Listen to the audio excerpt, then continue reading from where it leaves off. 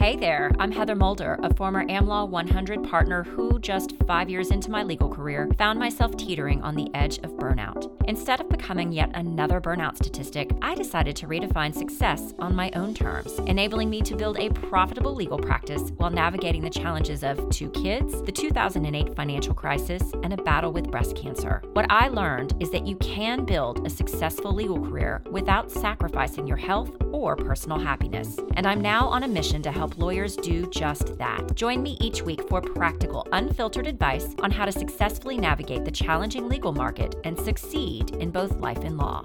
This is the Life and Law Podcast.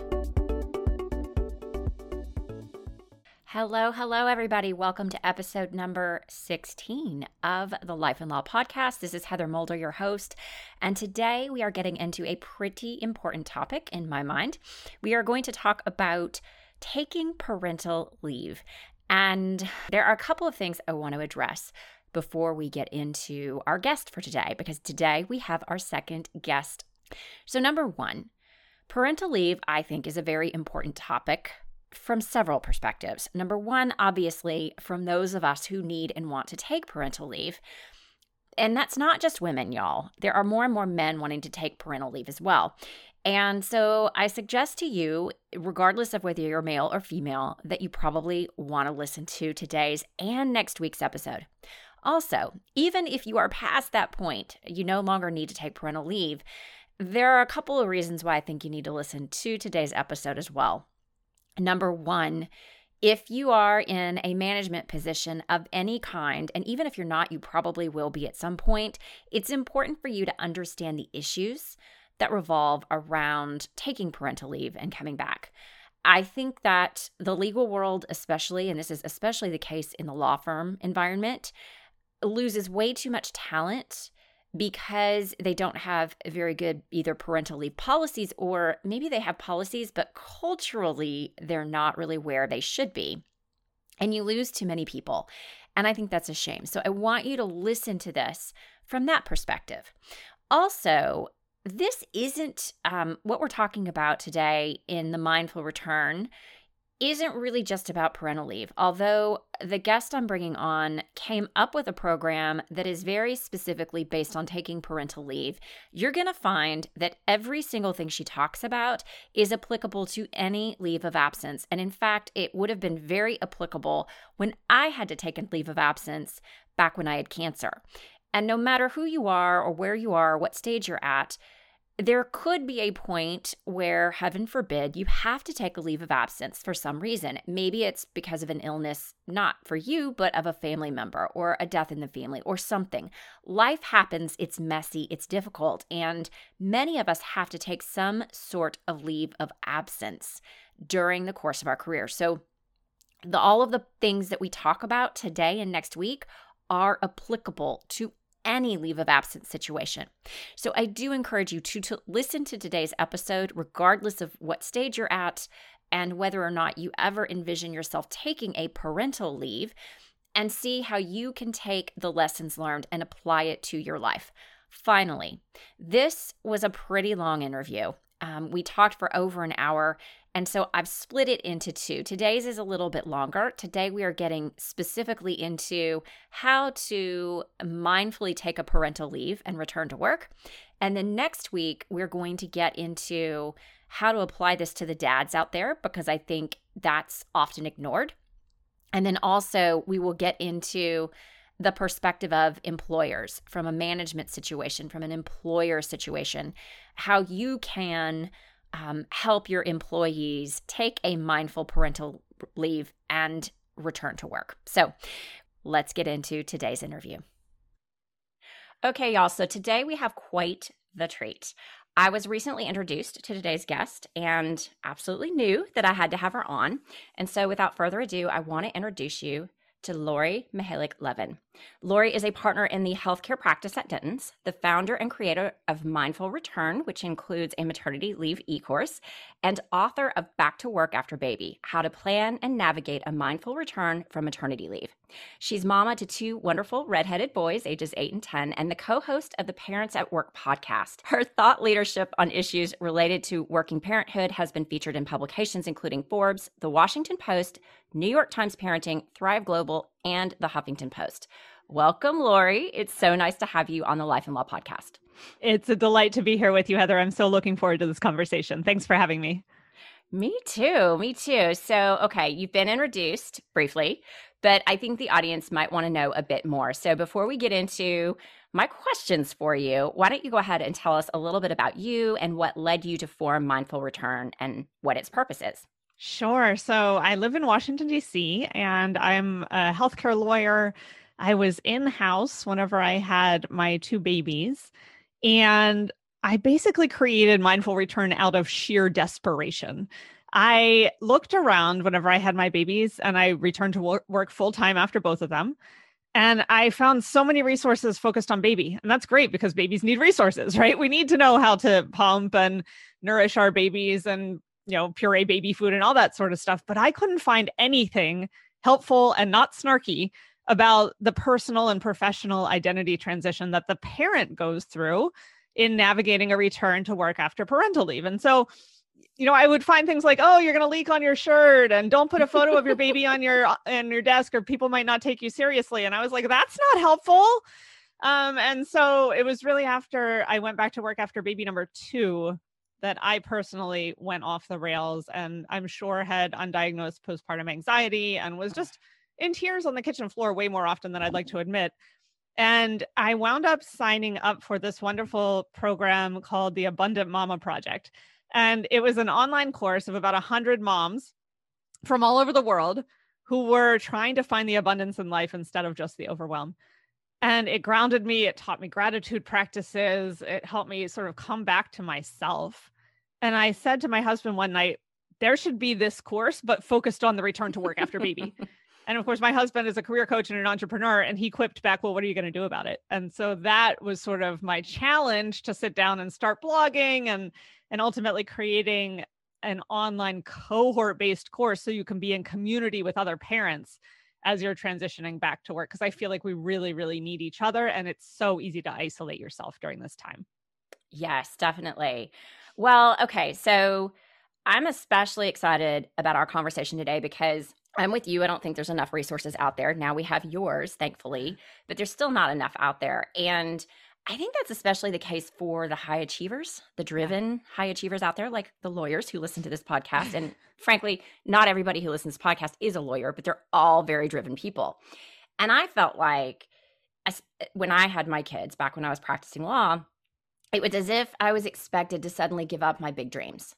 There was this either or thing going on, like, well, you're a mom now. So you're supposed to focus on mom stuff and not be as go-getter and highly driven as though there was something wrong with it.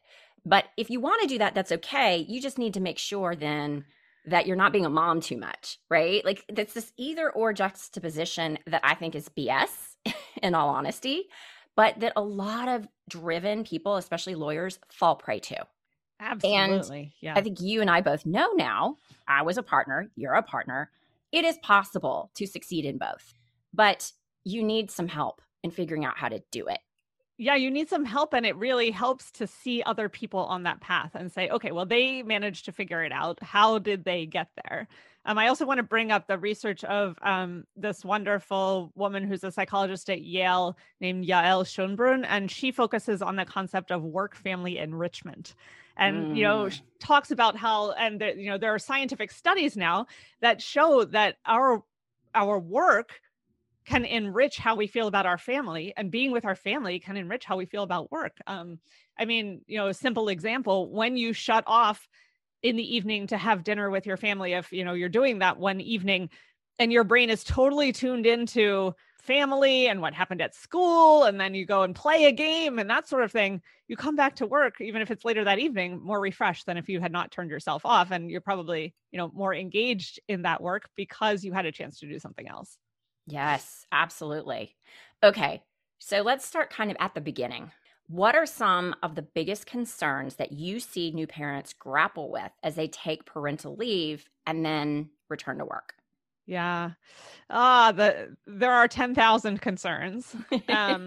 We can go policy, we can go mindset. I'd say they probably fall into those two buckets. I'd say some of the concerns that parents face are around their parental leave, the logistics of that, the policies not being clear with the employer as to how it works, conflicting information coming out of HR, and the fact that we just in the United States don't have a paid parental leave policy. So there's that concern, right? How am I going to afford this, and what is that going to look like? And then there's a lot of mental angst that I think a lot of new parents go through. There's confidence issues, right? Whenever we become a new parent and suddenly we're exposed to something that we're not an expert in. I mean, we're an expert on our own baby, but we have no freaking idea how to keep this kid alive, really. And when he's supposed to be sleeping and napping and how much he's supposed to be eating. And I think we're suddenly spending our entire day doing something that is brand new to us. And I think that can shake confidence. I think also the very well documented motherhood biases in the workplace, they're real. And we know that people are judging us for being a parent, just like you were saying. You're not supposed to have the ambition. And so, how will people think of us when we come back? I hear from parents all the time, well, if I was able to leave and go on parental leave, they must not have needed me that much. I must not be that good at my job or that special. Wow. I mean, there's that. And then let's layer on the big G word, right? Which we all talk about, the guilt. I hear new parents say, well, it's because I went back to work that I didn't see my baby, take his first step or roll over for the first time. I'm like, no. If a tree falls in a forest and, there was no one to hear it, didn't make a sound, like your baby could roll over at night in his crib or in front of grandma or any of that. It's not because you went to work. Right. That you didn't see that thing, and P.S. you'll be just as happy to see it whenever it happens. So, and I mean, and then there's the health issues, the recovery, the fact that we don't give a lot of recovery time to new parents. There's the sleep deprivation, which can mess with all sorts of issues around emotional stability and ability to make decisions. So, I mean, I could go on and on, but those are some of the things that I see on a regular basis that new parents are struggling with. Yeah, I would definitely second that sleep deprivation makes all of those other things feel so much worse. It magnifies all of the other concerns. Yeah. And it makes your mind less rational. Let's just be honest here. When you're not sleeping, you're not as rational. Yes. You're a lot more emotional. Yeah. And it makes it so much harder. So do you feel like any of these are exacerbated even more in the legal world? Of course. Okay. Well, I think, first of all, a lot of us lawyers are risk-averse type A overachievers. We like order and structure. And that's probably one of the things that drew us to the law in the first place. And we've just entered a period of our lives when order and structure is out the window, right? Predictability, forget it. And then there's, of course, the billable hour world for many of us who are in private practice. And I sometimes get on a soapbox about this concept, but I think working parenthood makes us infinitely more efficient. And so I can get done 10 million things in the time that it takes someone who does not have children to get done like 10 of the 10 million things. Yeah. And I am not rewarded for that in a billable hour environment because I'm supposed to drag things out, right? In order to meet my hours and bill clients in that way. And so I have definitely found there to be tension between efficiency and productivity as measured by minutes worked for a client. So, okay. So these are all the problems that we're facing. Let's talk about how to deal with it, how to successfully maybe take leave, transition back to work. I know that you teach in your Mindful Return course 4 different themes for a successful transition. What are those themes? And can you give examples of each? Yes. And before I do that, I just want to pause and recognize that there are structural problems here. There's the lack of paid leave. There's the inherent sexism. There's the motherhood bias. And I don't want to put on anyone's shoulders the idea that we should be fixing ourselves here instead of the society rising to the level of realizing there are issues and doing things on a societal basis and on a policy basis to solve it. That said, living in a world where all these things are broken, I found that it was really important to do things to help maintain my own sanity and to help me live within this strange world that we're in. So those four themes. Okay, go ahead. So wait, before you go on with your four themes, I want to point that out. And I think this is an important point that you made. We have to deal with whatever we're living in the moment. It doesn't mean that we're not trying to work towards better and change. And we can talk about those things also. But for new parents, they kind of have to deal with whatever structure they're within at the moment. And so I'm glad that you dealt with that, because it's two separate things, right? I just want to make clear to the audience out there that doesn't mean that we shouldn't try to fix things. And we are going to get into a little bit in a little bit. I've got some questions for Lori where we're going to start talking about, well, what can the employers do? What can you do from that side of things? So be sure to stay tuned, and it may be in a second part, but we are going to get into that. So, okay. Go. Oh, thank you, Heather. Yeah, I just never want anyone to think that I'm putting all the burden on the mom's shoulders and saying, hey, go fix yourself, because that's not at all what I'm doing. I'm trying to help you get some survival strategies and ways to connect to keep yourself more healthy so that you can succeed in the environments that we're in right now.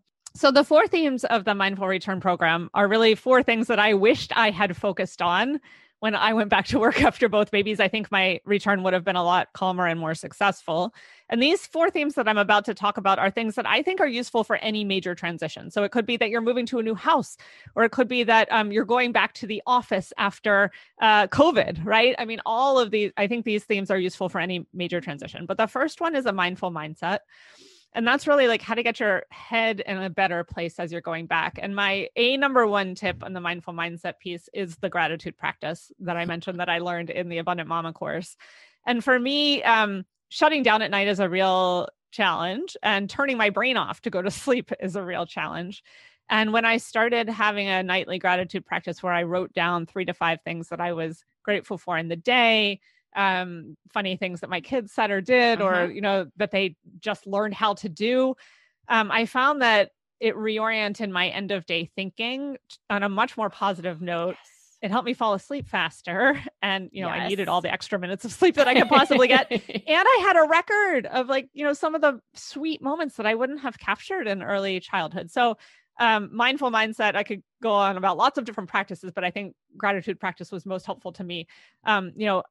I'm grateful that I have this baby to snuggle with at 3 a.m., even though he's up, Right.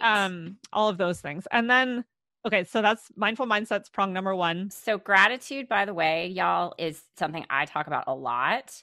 It is so powerful, and it is the simplest thing you can possibly do. You don't have to have a lot of time for it. I've always been a glass is half full kind of a girl since probably early 20s. And I've been made fun of for that.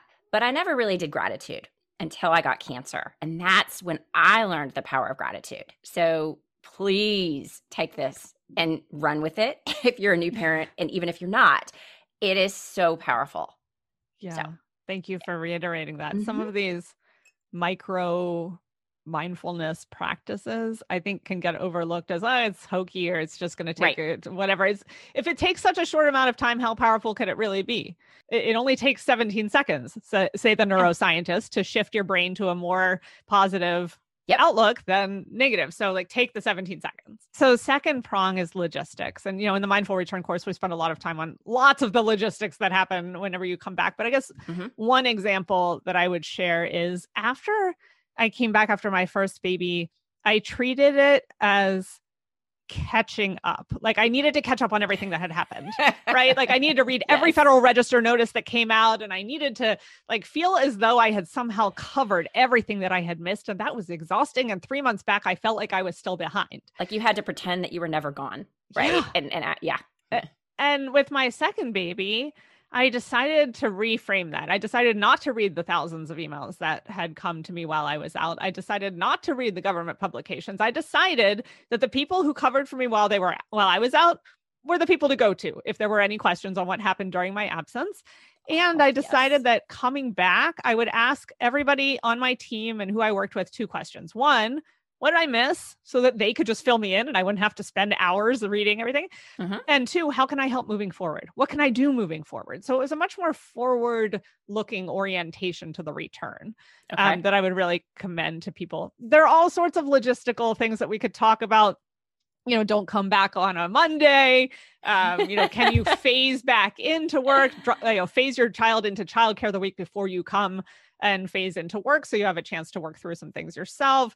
Schedule pumping for a whole year on your calendar so that the times are just blocked. I mean, all this stuff I learned. I did do that. Yeah. But that's prong number 2 is logistics. Prong number 3 is leadership. And sometimes people are like, why are we talking about leadership? I just had a baby. Leave me alone.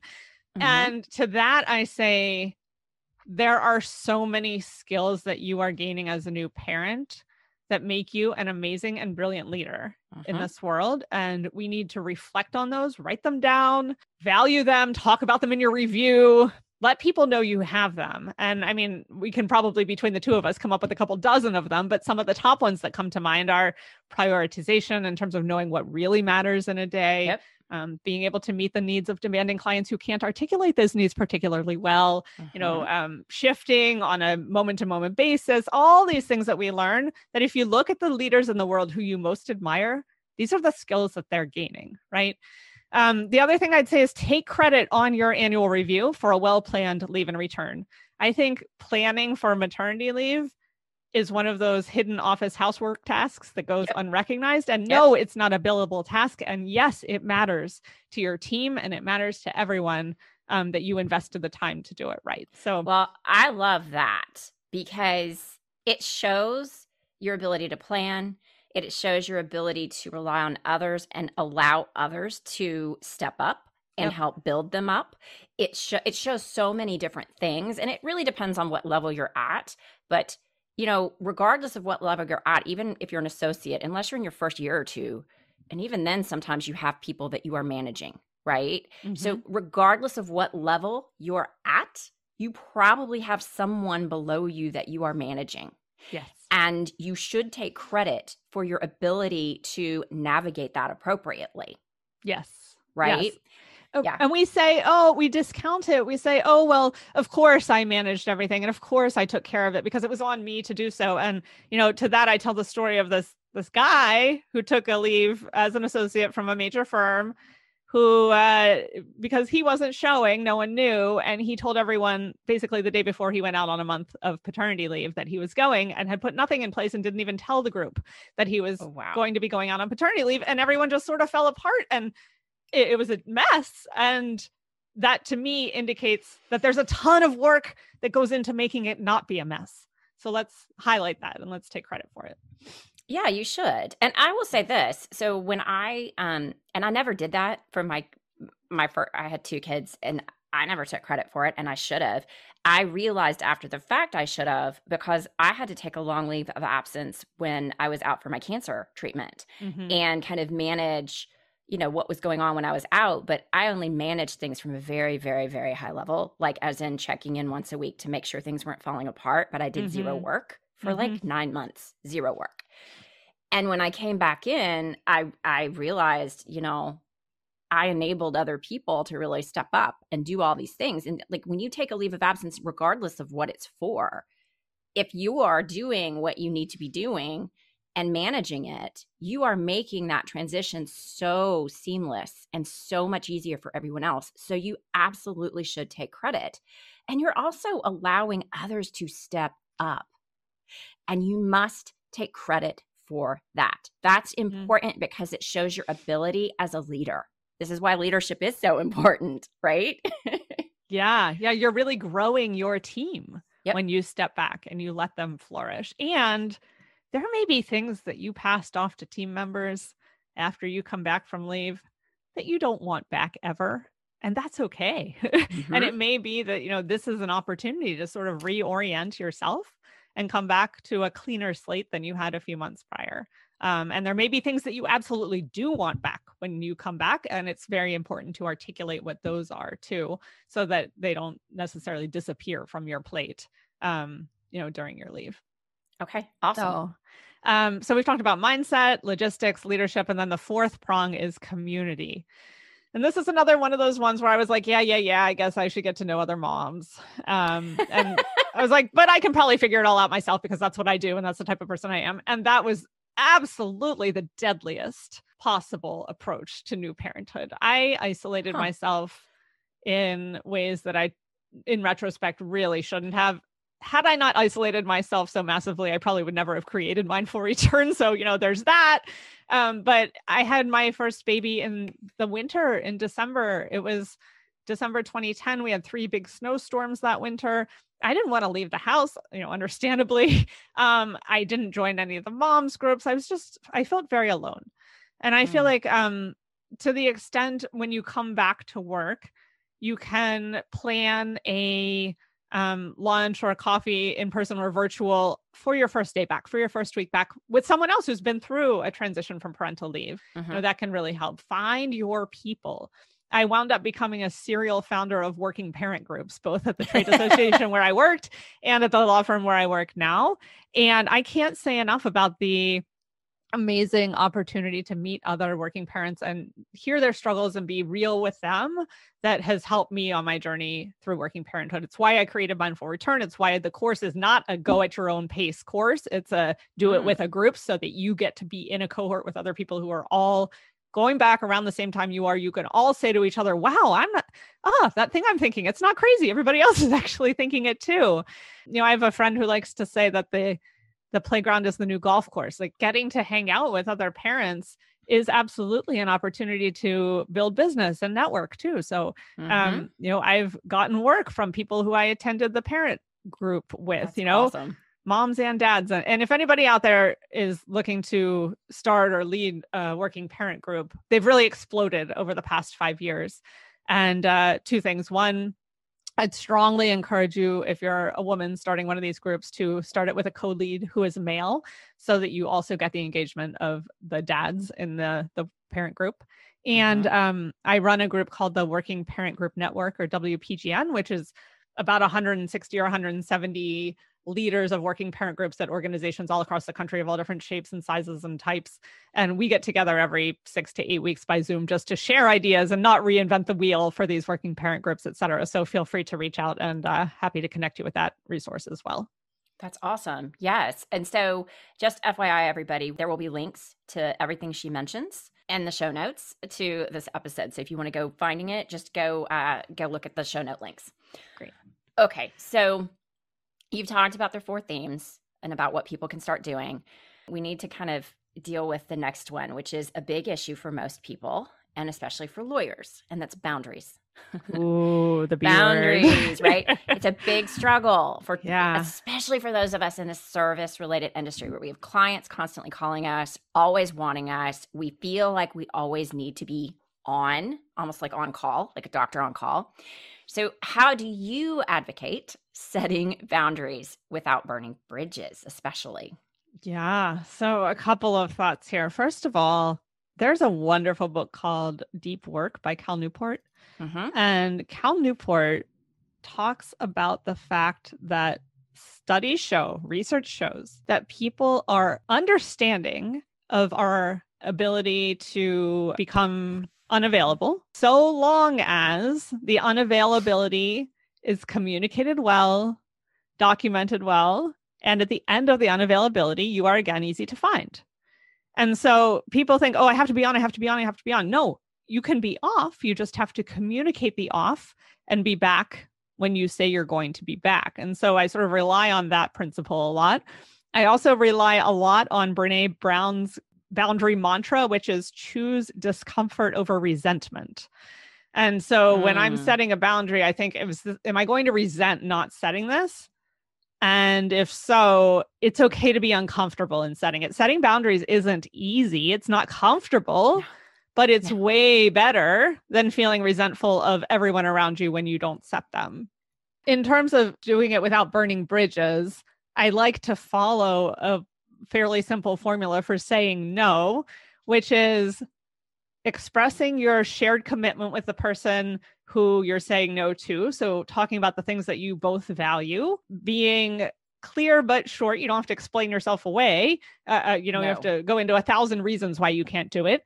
Offering an alternative. Oh, so-and-so might be able to do that. Or here's another idea. And then the last thing for me, and then the last thing for me is to say, I really love the goal that you have or the mission that you have.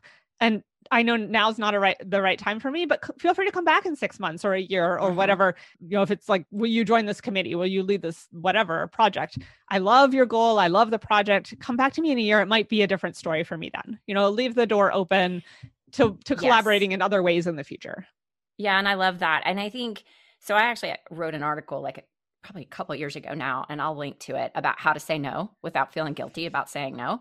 That whole no explaining is so important, because understand that when you over explain, they see you as, oh, they feel bad about it. And often they see that as a negotiation point, the other person, and they badger you into saying yes. And this is how people often think they're going to say no, and they end up, well, how did I get to where I said yes when I intended to say no?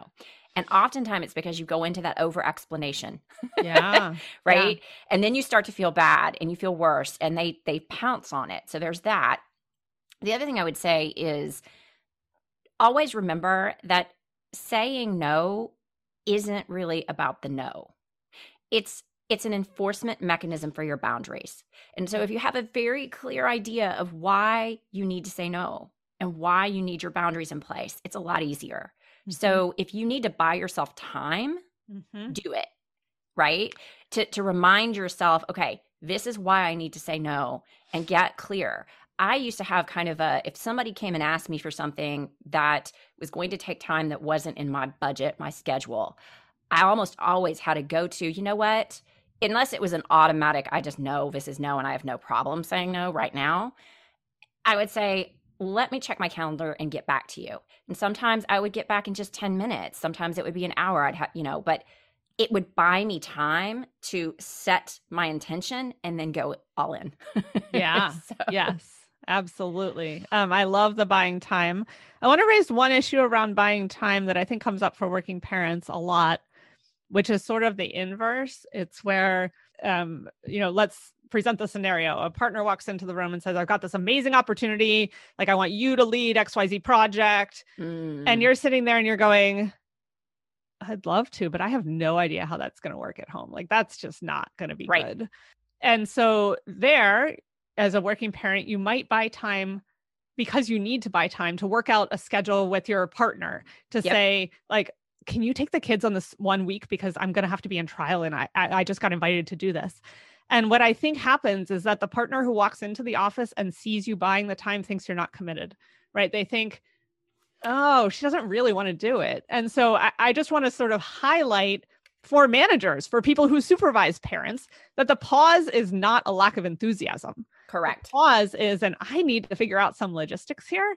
And to make it a practice whenever you walk in to anybody's office with a big assignment, to not interpret the speed of response as the dedication to the job. Absolutely. And I would say too, when I'm counseling, I guess coaching around this with people who get into that situation, there's also a way to say it. Now you can't always know exactly how they're going to take it, but there is a better way to say it. So if you kind of automatically go, well, I don't know if I can, that's not necessarily the best route, right? I would always say, well, oh my God, that sounds so amazing. I would love to, but can I just check on a couple of things? Because I need to make sure it's going to fit in my schedule. Yeah. And I will get back to you in the next, half hour. And I would give them a time deadline. And then I would pick up the phone and call my husband and figure out how am I going to make this work? Can I make this work? Yeah. I've also grown very good at not using the word but. Like, I love that opportunity and I need a couple of minutes. Replace it with and say, like, I'll be back to you soon. But yeah, excellent points around how we can reframe that initial reaction. Okay. Oh, one final thing about boundaries that I wanted to make note. Just remember, when you say no to something, you're saying yes to something else, and vice versa. Like, I think we all tend to think of, oh my God, I'm saying no to all these things, but you have to say no to say yes to your priorities. And that's really what saying no is. It's about enforcing your boundaries so that you get to actually prioritize the things that are most important to you. And so keep that in mind at all times. It helps. Yes. I was looking around on my desk because I have this book that I'm now not finding, and I just wanted to read something from it, but I'll get it to you for show notes. It's Laura Vanderkam's parable called Juliet's School of Possibilities. And Laura Vanderkam is a time management expert. She wrote a book called 168 Hours and a whole bunch of other books. But Juliet School of Possibilities is, this short parable about a professional woman. And there's a sentence in the paragraph in there about, the fact that even if you can never meet all of the expectations of your colleagues, your friends, your parents, your sisters, your brothers, your college, and yourself. We are always, always choosing. And so it helps me to remember that it's just not possible to meet everyone's expectations. So don't try. And I'm going to try to meet the ones that are more important rather than the ones that are flashing right in front of me. Well, and remember that your expectations are probably the most important. Yes. Not everybody else. Ultimately, yes. Ultimately, right? Okay. Exactly. So something I did want to raise is, how do partners and shareholders deal with this? So I asked this because my first child was born when I was a senior associate. And it was hard because I was looking towards partnership. And I had to be on bed rest with both of my children, which pretty much sucked. And then I took a full leave of absence with my first because I felt like I owed it to him, right? So I had really generous policies where I thought, at least. I took a full leave of absence. A large part of it was paid. Some of it was unpaid because of the bed rest. But I was at a big firm. I could afford it, right? What I didn't realize was how much harder that would be once I became shareholder and had started to create my own book of business. And it to the point where, because I was on bed rest with my second child, I did not take a very long actual leave with him. And then forever felt like, well, not forever, but for a long while felt pretty guilty that I shortchanged my second kid and didn't give him everything I gave my first kid. So what advice do you have for partners and shareholders who have their own books of business and want to take some sort of leave? Yeah, well, I'd first just want to say your child will never remember that, right, Heather? So we have to remind ourselves of these things. I now know this, and I'm good with it. But at the time, it was devastating to me. Yeah, absolutely. And I mean, I'll be straightforward and say I didn't take my parental leaves while I was a partner at a law firm either. And so I suspect that you have a lot more on the ground insight into this. But I think some of the themes that we were just talking about communication and expressing enthusiasm and setting expectations are so applicable here. Right. And communicating with clients that are your clients, right? You cultivated the relationship and you want to keep working for them afterwards. I think it's important to have that conversation with them that says, I love the work that I do for you. I think we make a great team. I believe in your mission, and I really, really want to continue doing that. I am going to do this normal human thing called having a baby, and I will be back at X time. And in the meantime, I will help you get your needs met through X, Y, and Z person. And I want to keep working for you when I come back. Saying that out loud, I think really matters. I'm curious to hear your perspectives on that. I think the other big thing is that when you have your own book of business, or for me, right now, I have my own business, you have your own business. It's all the more important to get so clear on what your values are and what you are prioritizing, knowing that life is long and opportunities are many. Yes. And you will build up a book of business if you lose a client here or there because they don't, care about parents and don't want to, work with you. Okay. And you're going to have a million more opportunities. And as you said before, you're always choosing something when you say no to something else. That's definitely true. I would say this, and I didn't learn this until, again, I had to take a leave of absence for my cancer. But I think my piece of advice that I learned from that experience would be this. Really be intentional about who you build your book of business with for the long term. And don't be afraid to lose clients if they're not the right fit, and understand that the right fit clients when you're a young partner without children may not be the right fit clients when you start to have a family, because your values kind of change and shift and your stage of life changes, right? Yeah. So and also, and this somewhat depends on the leave of absence policies where you are. One of the things that frustrated me when I was on leave with my second child as a partner is they wanted to lock me out of the system when I was on leave, which was ridiculous in my mind, given that I was a partner with a book of business and I needed to check in with my clients occasionally, right? It depends also on your business, your clients, who you have filling in, that kind of a thing. But I basically learned the second time around when I had cancer that if I went and complained and talked to people more, I could get it set up so I still had access to the system. And I didn't do any of the work, and I was on a leave. I was on a disability leave at that time. But I could still then check in, see what was going on. And I basically had a weekly check-in where I picked up the phone and called people who were working on stuff for me just to see how they were doing. And it was like 30 to 40 minutes of my time per week, which I definitely had. And I wished at that point that I'd done that with my second child, because I think I would have taken a better leave of absence. So that's kind of my couple of pieces of advice that I would check into. And just because you're on leave doesn't mean that you don't pick up the phone and check in with people and you don't navigate that. It's really up to you. But also don't be afraid to walk away and let other teams of people handle it. As long as you tell your clients, look, I absolutely adore working with you.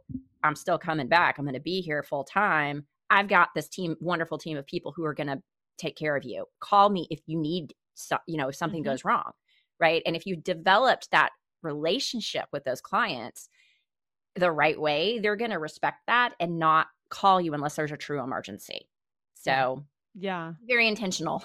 Exactly. Yeah. I'm just having a flashback to one difference between my first and second leave also, which was my second leave. I had a direct report that I didn't have with my first leave. And about 6 weeks after I had my baby, we did schedule about a half an hour once a week for us to check in and me to mentor her and that sort of thing. And I found that to be a calming practice, because then I knew that things were being taken care of. And I encourage people who are putting together a written maternity leave plan as they prepare to go out on leave to start envisioning what that might look like. It's okay to write it down and say, don't bother me for X number of weeks. And then after that, I will be available for half an hour on Monday mornings or whatever that is. Right. And to, actually start documenting that and share that and socialize it with the team so that everybody can be on the same page about what your plan is. Awesome. I kind of see this as your framework as not just being perfect for taking leave and coming back, but really helping set you up for longer term success within the legal world. Whatever that means to you, be it you want to become a partner and grow a big book of business, be it moving up into an executive position inside a company, whatever that is. I feel like a lot of, especially women, give up on a lot of their long-term dreams and visions of what they really want out of their legal careers once they become moms. So how can they take what they learn within their mindful return and leverage that into a longer-term career without giving up so much at home or at work? Does that make sense? Yeah, no, I love that question because what you're learning and the mindsets and the patterns that you're developing as a brand new parent are definitely things that you can carry on with you, even as the life challenges and stages change. I guess I'd say two things. One, I've thought a lot about how this mindful return framework around the 4 prongs can be helpful for any major life transition. We moved to a new house and I was like, in chaos, like, oh my gosh, I can't handle this. And we have to be out in X number of days and all the boxes need to be packed. And I thought, okay, like come back to mindset, logistics, leadership, and community. And, that there was a microcosm of my family as opposed to the broader work world. And, as we talk about transitioning back to offices after COVID, this framework I think is really helpful. And PS, I think working parents are the experts that employers should be going to ask for advice on how to navigate a transition back to work because we've done it before. But that aside, I think that a framework like this and developing the routines and rituals and mindsets and habits of gratitude, of micro self-care, of viewing your skills as a benefit to the workplace are things that you can keep reminding yourself of on a regular basis and are just as important when your kids are 2 or 12 or 22 as they are when you're babies, right? Right. I think intentionally carving out that time to reset and remind yourself of these themes and connect to other parents who can remind you and hold up a mirror and show you that you have all these skills and talents, can be really helpful along the way too. So yeah, I think it's useful over the life cycle. Awesome. Yes. No, I would agree with that. It sounds like your course, and we will link to it, guys, in the show notes if you're interested. It's just a really good foundation for healthier living in general, right? For preparing your mind and then learning how to prioritize and actually then prioritizing the things that are important to you. And then also reaching out for help and community. So all those things are so important. And yet it's so easy for us to forget and to let go of some of these things at different times. So stay the course is kind of the big thing. Yeah. The people who go through the Mindful Return course are then part of a Mindful Return alumni community. And we have a monthly call to Call for Calm, which is really an invitation to anyone who's been through the program to remember these themes and to come back again and again. And, now people who have babies who are, 8 and 10, and we're all sort of helping each other along the way, even though we're all past, not all, some of us are past that baby stage now. Well, and I got to tell you guys, as a mom of an 11 and 15-year-olds, it doesn't get easier. Your time, actually, before we got on this recording, I was telling Lori about my weekend and my schedule these days, and it's crazy. It's a lot crazier than it was when they were little. So it's a myth to think that, they're just going to get past this stage and it's all going to get easier. No. The thing is you kind of you just learn how to navigate it better and how to manage it all. And I think what it sounds like this course really will help you do that. I wish I'd had it back then because it probably would have set the stage for me much, much more quickly. But I wish I had it too, which is why I created it. I know. Yeah, and there are certain things that are easier, right? Like I do love the fact that my children are not waking up at 5:30 in the morning or multiple times at night, or I feel like there's a physical burden and just a physical burden. Like I'm not carrying my boys around anywhere. Correct. There's no one who's about to fall down the stairs. But you don't have that. It's more emotional. Yes, and absolutely. Your kids, as they get older, actually need you around more. Yes, so I've heard. So it's different. Every stage is different, and it's wonderful. And it's crazy, but it's lovely all at the same time. So don't want to scare anybody. Just know that every stage brings new challenges. Yes, new challenges and new joys. All right, y'all. So we are going to stop it right there for this week. I know it went a little bit long, but do come back next week because we will continue our conversation with Lori. We will get into how the dads who want to take parental leave can actually do so. And we're also going to get into what should employers do? How can they help their employees take their parental leave and do so mindfully? So please be on the lookout for next week's episode as well. And before I go, I have one last request. If you are enjoying this podcast, please do give me a review. It definitely helps me be found. It helps the show to get found by others. That is it for this week. We will see you next week. Bye for now. Thank you for listening to the Life and Law Podcast. If you enjoyed this week's episode and aren't yet a subscriber, be sure to hit the subscribe button so that you don't miss an episode. For show notes and free resources to help you succeed in both life and law, including the Life and Law Roadmap, visit lifeandlawpodcast.com.